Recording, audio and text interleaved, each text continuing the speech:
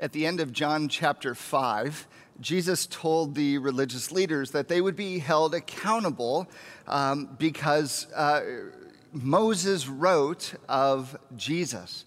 So Moses himself will be the one to hold them accountable because Moses wrote of me, Jesus said. He said this, "But if you do not believe his writings, how will you believe my words?" And so for Advent this year, what we're doing is we are looking at 5 ways that Moses was holding out hope for the coming of Jesus, who is the curse breaker, the covenant keeper, the law mediator, the sin atoner, and the promise fulfiller. And last week, Pastor Bill led us in a wonderful sermon on the curse breaker. Didn't he do a good job? Wherever you are, let's just give him a little hand there, and you can say amen in the comments if you like.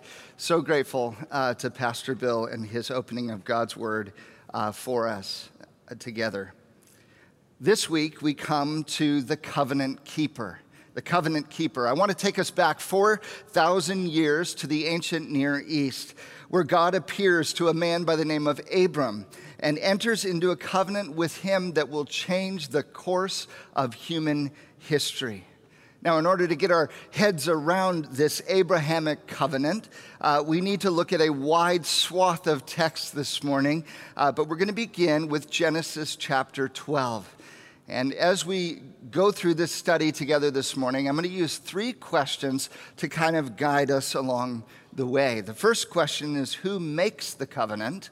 The second question is, who keeps the covenant? And the third question is, who inherits the covenant? Okay? So here we go this morning. Let's open God's Word together. But before we do that, would you bow your heads? Let's pray together. Father, we ask you now as we open your Word to show us more of Jesus. Help us see him in his glory, his splendor, that he is the faithful one. Help us to trust him today. In Jesus' name we pray. Amen. Amen. So the first question is, who makes the covenant? It all begins for us here in Genesis chapter 12. If you'll open your Bibles to Genesis chapter 12, we find a guy by the name of Abram, who is an idol worshiper from Ur. Ur is an ancient Sumerian coastal city built where the Euphrates River meets the Persian Gulf. It was now ruled at this time by the Chaldeans. And one day, as Abraham is minding his own business, in Genesis chapter 12, verses 1 to 3, this is what we read. Now the Lord said to Abram, "Go from your country and your kindred and your father's house to the land that I will show you. And I will make of you a great nation, and I will bless you and make your name great, so that you will be a blessing. I will bless those who bless you, and him who dishonors you I will curse. And in you all the families of the earth shall be blessed." So God calls Abram here to leave everything and everyone that he knows in pursuit of a promise of a blessing that God is extending to him. And there's sort of 3 concentric circles of blessing here that I want to show you. The first circle of blessing is that God is offering a unique relationship to Abraham, a unique relationship. God is offering Abraham a special relationship with him. Like all ancient Near Eastern peoples, Abram had certainly made offerings in the shrines and temples around, sacrifices to the gods, but this was a different moment. This was direct, this was personal, this was real. That God in heaven had reached down to earth in initiating a real relationship with Abram. That God is offering here to be his provider, his protector, his blesser, his keeper, his deity, and his destiny. It's as if God is saying, listen, Abram, I will be your God, and I will look after you and give you a land and ensure that you are blessed both now and for the generations who come after you. The second circle of blessing here, a little wider, is that Abram will have a great posterity. These blessings aren't just for Abram, but they are also for his children. In fact, the promises center around these statements. I will make of you a great family, a great nation. And by implication, this land that I am giving you will be yours and your family forever, this land that I will show you. And it's as if God is saying, listen, as I am your God, Abram, now I will also be God of your children after you. I will be their provider and protector. I will be their blesser and keeper. I will be their deity and their destiny. So I will make your name great, and I will make your posterity great as well. And I will bless you, Abram, in order that you might be a blessing. Because the third circle of blessing, even wider still, is a worldwide blessing, a worldwide blessing. This ends with this curious phrase, in you all the families of the earth shall be blessed. That these blessings are intended by God to start with Abram and then ripple out into his family and then extend ultimately to all the families of the earth who would be blessed in him. And God is saying, Abram, I'm beginning this thing with you, but it's bigger than you. It's about your family, which will be a great nation, but it's bigger than your family. It's about the families of the earth, the nations. Abram, I am about to change the whole world, but I'm going to start with you. And Abram at this time, his name has not been changed yet, responds, believes, he gets up, and he goes. Eventually, he makes it to the land that is promised, that God has showed to him in chapter 13. And God says, listen, all the land that you can see, I will give to you and your offspring forever. I will multiply your offspring. They'll be like the dust of the earth, so that if nobody can count the dust, they won't be able to count your children. Go ahead, Abram. Walk through the length and breadth of this land. I will give it to you. And again, we see a great land for a great posterity, this promise to Abram at this point. I did it again. And Abram grows here in wealth and consequence, but there's a fly in the ointment, and that is he does not have any children yet. So in Genesis chapter 15, we pick it up there in verses 1 to 6. This is what it says. After these things, the word of the Lord came to Abram in a vision. Fear not, Abram. I am your shield. Your reward shall be very great. But Abram said, Oh, Lord God, what will you give me? For I continue childless, and the heir of my house is Eliezer of Damascus. And Abram said, Behold, you have given me no offspring, and a member of my household will be my heir. He says, look, I appreciate all the blessings, God. You've been very generous to me, but there's no one to inherit. I have no one to pass this along to. It's all going to go to my next of kin. Verse 4, and behold, the word of the Lord came to him. This man shall not be your heir. Your very own son shall be your heir. And he brought him outside and said, Look toward the heavens and number the stars if you're able to number them. Then he said to him, So shall your offspring be. And he believed the Lord, and he counted it to him as righteousness. He says, your very own son will be your heir, and your offspring will be as numerous as the stars in the sky. And here's this key phrase, Abram believed the Lord, and he counted it to him as righteousness. This is one of the most important verses in all of the Bible. Abram believed God, and God counted it to him as righteousness. Now, of course, this doesn't mean that Abram will never sin again. He does plenty of that in the subsequent chapters.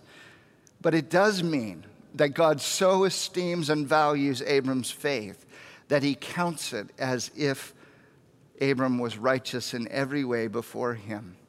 Which means, friends, that God is 100% for Abram. He's never against him.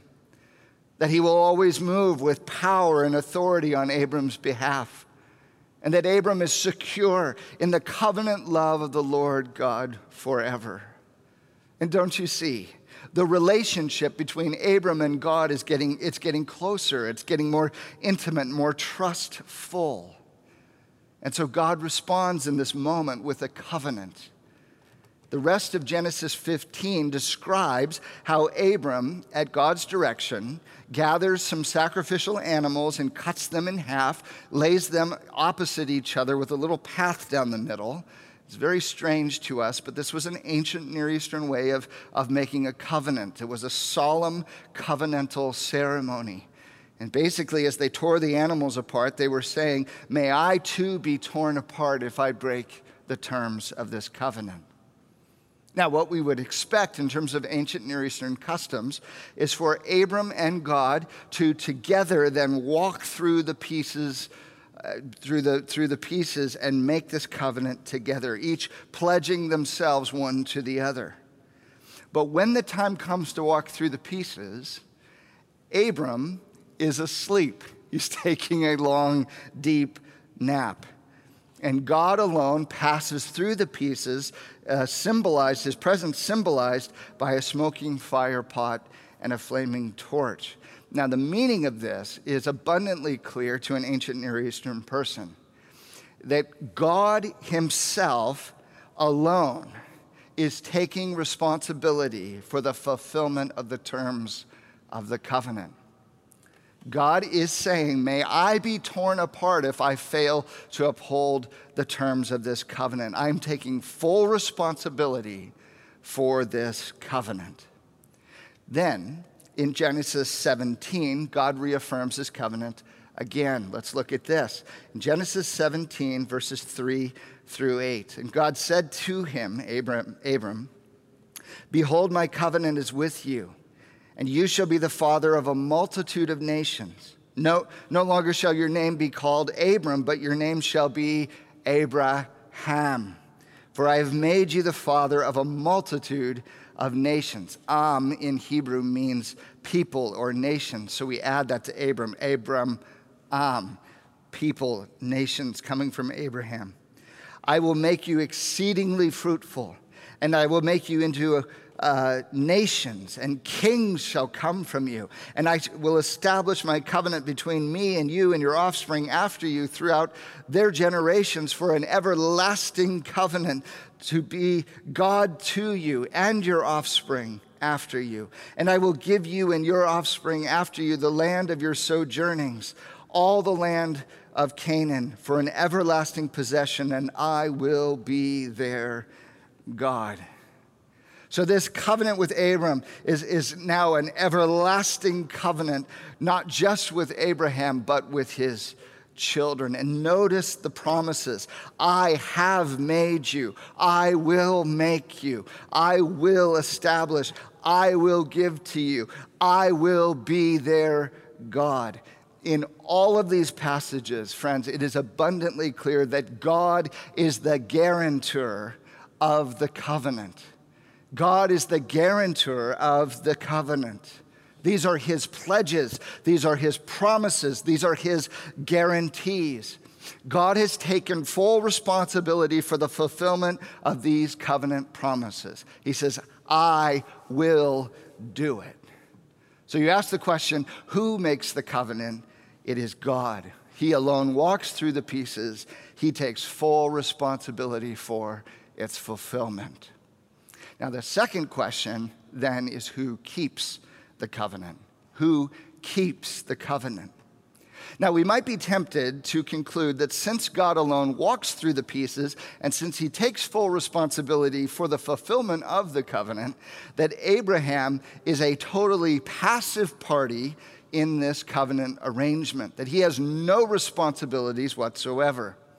But that assumption would be incorrect. Abram, it is clear as we read these passages, also has his part to do. In chapter 12, for example, he has to go. God makes all the promises, but Abram has to get up and leave his family and step out into the promises of God.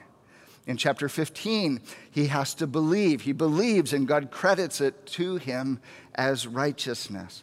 In chapter 17, which we just read, as God is about to give him the name Abraham, along with all these great covenant promises we just read, listen to how it starts. We didn't read these verses, but we're going to catch it up now. This is how he leads into those promises. Genesis 17, verses 1 to 3. I am God Almighty. Walk before me and be blameless, that I may make my covenant between me and you, and may multiply you greatly. Then Abram fell on his face.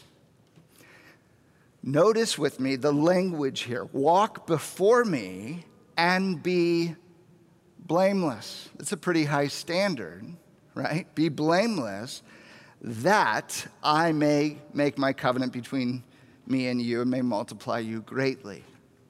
Now, what's interesting is he already made the covenant back in chapter 15, didn't he? And now he says, I need you to walk before me and be blameless so that I may make this covenant with you. It's very interesting. And then Abram, of course, falls on his face because he feels the weight of the responsibility in this covenant. Look at, look with me at Genesis 22. Now we haven't looked at this yet, but Abraham here has just offered Isaac on the altar. God has stayed his hand. Isaac will live. Genesis 22, verses 16 to 18, use some similar language. Verse 16, but by myself I have sworn, declares the Lord, because you have done this, and have not withheld your son, your only son, I will surely bless you. And I will surely multiply your offspring as the stars of heaven, as of the sand of the seashore. And your offspring shall possess the gate of his enemies. And in your offspring shall all the nations of the earth be blessed, because you have obeyed my voice. Do you see, friends, the language of causation here? Because you have done this, I will surely bless you. I will surely multiply your offspring. In your offspring shall all the nations of the earth be blessed, because you have obeyed my voice. Friends, it seems that the surety of the covenant promises grows because of Abraham's faithful obedience, doesn't it? That's what God is saying. Now, another very important verse in this regard is in Genesis chapter 18, verse 19. Let me read that for us now. For I have chosen him, Abram, God speaking, Abraham, for I have chosen him that he may command his children and his household after him to keep the way of the Lord by doing righteousness and justice, so that the Lord may bring to Abraham what he has promised him. So Abraham here is to teach his children and his household after him to keep the way of the Lord by doing righteousness and justice, so that the Lord may bring to Abram and his children all the things that he has promised him. They must keep the way of the Lord. They must do righteousness and justice in order to receive the promises. And if they don't, it's not going to happen. So in other words, what we're seeing is that Abraham must walk worthy of the covenant. Abraham must walk worthy of the covenant. He is called here to be blameless and righteous and just in order that he might inherit the covenant promises. But of course, here lies the problem, doesn't it? Because Abraham is not blameless, righteous, and just, at least not all the time. Just within these few chapters, we see him lying and manipulating and acting out of fear rather than faith in God. Yes, it is true that Abraham is the father of faith, but not everything he did was faithful. But this creates, friends, a theological conundrum. If God, on one hand, has taken full responsibility for the fulfillment of the covenant, it is 100% guaranteed, right? But if, on the other hand, Abraham must walk worthy of the covenant in order to receive its blessings, then the covenant promises are 100% doomed. Because Abram here clearly falls short of the standard of being blameless, righteous, and just. How do you get out of this mess? Well, the only way out is in a verse we read, Genesis 15, verse 6. And he believed the Lord, and he counted it to him as righteousness.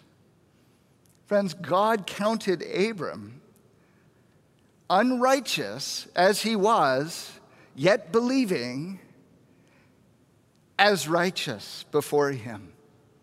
God decided to overlook the gap, to bestow his covenant upon Abram, who was undeserving, a covenant by grace through faith. And it's not like Abraham's kids did any better than he did. None of them came along and walked in blamelessness and righteousness and justice before the Lord. No, the rest of the Old Testament is a long line of people with good intentions and failed execution. There is no one righteous, no, not one. All we like sheep have gone astray. Each of us has turned to our own way. We all have sinned and fall short of the glory of God. That is, until Jesus, this son of Abraham, this son of the covenant promises, who comes upon the scene and is blameless in all of his ways, righteous before his God, just in all of his dealings. And for the first time ever, friends, a son of Abraham lived up to the stipulations of the covenant. And friends, Jesus alone is the truly worthy one. He alone is truly worthy of the covenant. And don't you see how Jesus is the solution to the theological conundrum we saw in the Old Testament? This covenant was guaranteed by God, but it must be upheld by man. And so God must do it, and man must do it. And along comes Jesus, who is both God and man. Do you see the brilliance of this? Jesus, as the God-man who keeps both sides of the covenant, comes along and upholds God's guarantee and fulfills Abraham's obligations. The reason, friends, Abraham sleeps as the covenant is cut in Genesis 15 is not because Abraham is not party to the terms of the covenant, but because his side of the covenant will be fulfilled by someone else as he is sleeping. 2,000 years later, as Abraham sleeps in death, another son of Abraham will come and will fulfill the terms of the covenant. Friends, he will be torn apart for the covenant failures of his people. And he will rise again in resurrection to secure all the covenant blessings that are due his name. He will cover the gap. He will bestow a covenant on undeserving people by grace to unrighteous yet believing people by faith. Jesus alone is the truly worthy recipient of the covenant. Now, third question: who inherits the covenant? Who inherits the covenant? Now, what is very clear from the passages that we've read in Genesis is that God's intention is that these covenant blessings would be inherited by Abraham and his descendants. In chapter 12, he said, I will bless you and make you into a great nation. In chapter 15, he said, look to the heavens, so shall your offspring be like the stars. In chapter 22, he said, I will bless you and multiply your offspring. So the intentions of God are for Abraham and his children to inherit these promises. But all along, we also saw something else.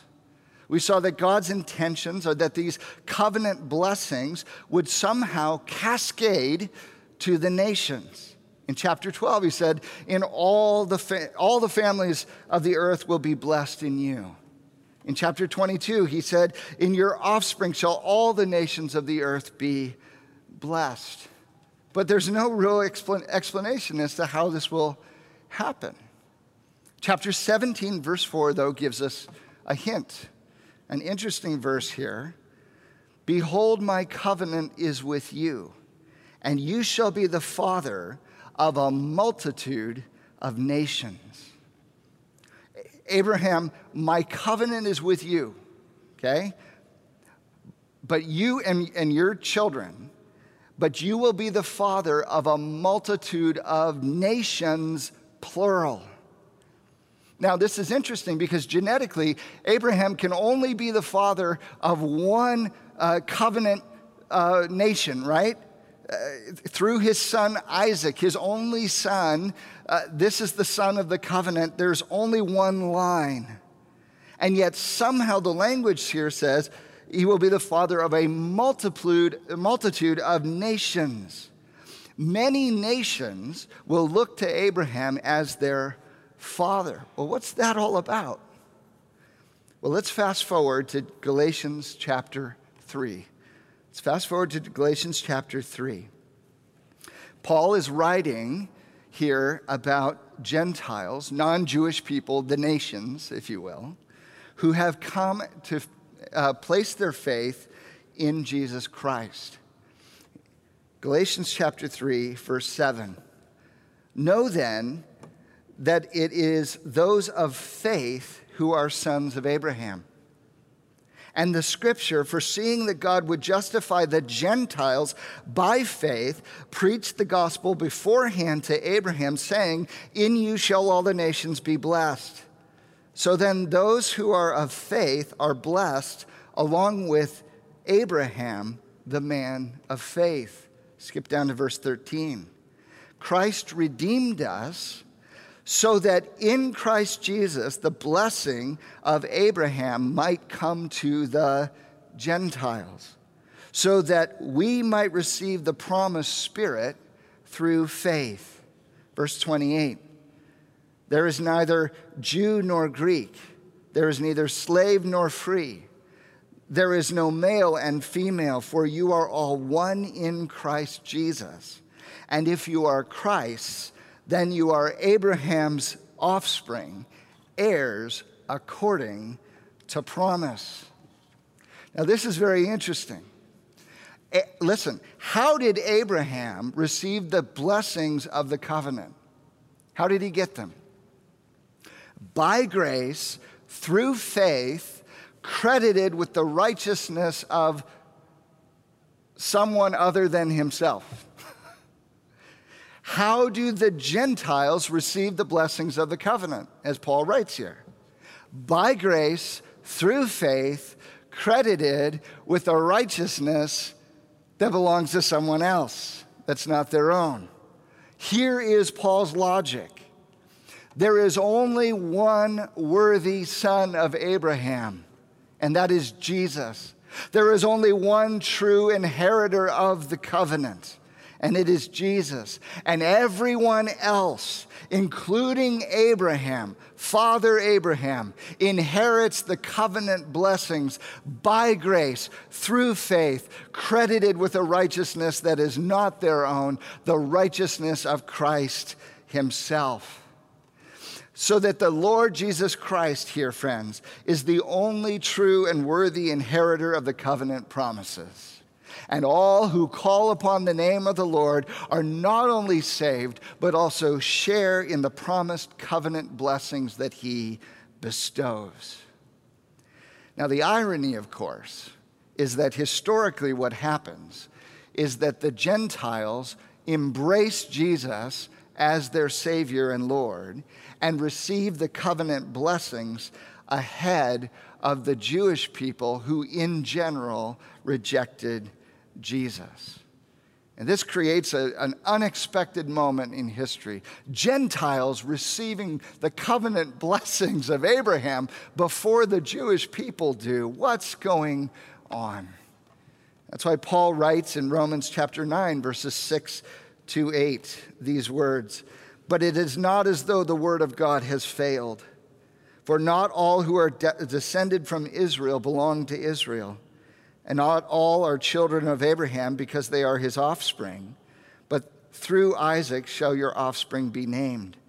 This means that it is not the children of the flesh who are children of God, but the children of the promise who are counted as offspring.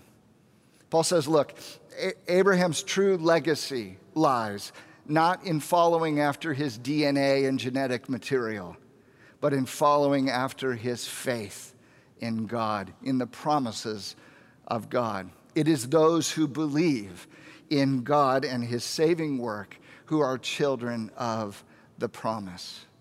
Paul goes on in Romans chapter 11 to explain that the Gentiles being included in the covenant blessings of God does not mean that God is finished with Israel. In fact, he says one day all of Israel will be saved as they turn and embrace Jesus as their Messiah. So that Abraham, in the end, is father not only of Israel, but is father of a multitude of nations, a great multitude that no one can number, from every nation and all tribes and peoples and languages, who by grace through faith credited with a righteousness that is not their own, a righteousness that belongs to Jesus, have now come into the covenant blessings of God. And friends, Jesus and all those who are in him are beneficiaries of the covenant. Jesus and all those who are in him are beneficiaries of the covenant. Do you realize what this means for you and for me? It means that in Christ, God is 100% for us. He is never against us. It means that he always moves with power on behalf of his people, that we are secure in the covenant love of God forever, that there is now no condemnation for those who are in Christ Jesus. In him we are chosen, we are adopted, we are rescued, we are redeemed, we are forgiven and set free. We are justified freely by his grace. We are indwelt by his Holy Spirit. We are righteous in Christ alone. We have Christ in us, the hope of glory. We are loved to the skies, crowned with glory and honor. We are inheritors of an eternal covenant and an eternal life and an eternal home, a new heavens and a new earth. We are at home forever in the everlasting love of our God. For who shall separate us from the love of Christ? Shall tribulation or distress, or persecution, or famine, or nakedness, or danger, or sword? No. In all these things, we are more than conquerors through him who loved us. For I am convinced that neither death, nor life, nor angels, nor rulers, nor things present, nor things to come, nor powers, nor heights, nor depths, nor anything else in all creation will be able to separate us from the love of God that is in Christ Jesus our Lord. Friends, in him, all the promises are yes and amen. Yes and amen. So what's the takeaway for us? Friends, we are far more sinful than we ever dared realize. Yet in Jesus Christ, we are far more loved than we could ever dare hope. We are far more sinful than we ever dared realize. Yet in Christ Jesus, we are far more loved than we ever dared hope. Friends, this is the paradox of the gospel. That although we are unworthy, unfaithful, undeserving sinners, no exceptions, in Jesus Christ by faith, by grace, through faith, we are credited with a righteousness that is not our own, a righteousness that belongs to Jesus. And so we are loved to the skies, perfectly, infinitely, lavishly, incomprehensibly. And beloved, we are loved more than we know. We are loved more than we know, all because of the covenant keeper, all because of Jesus.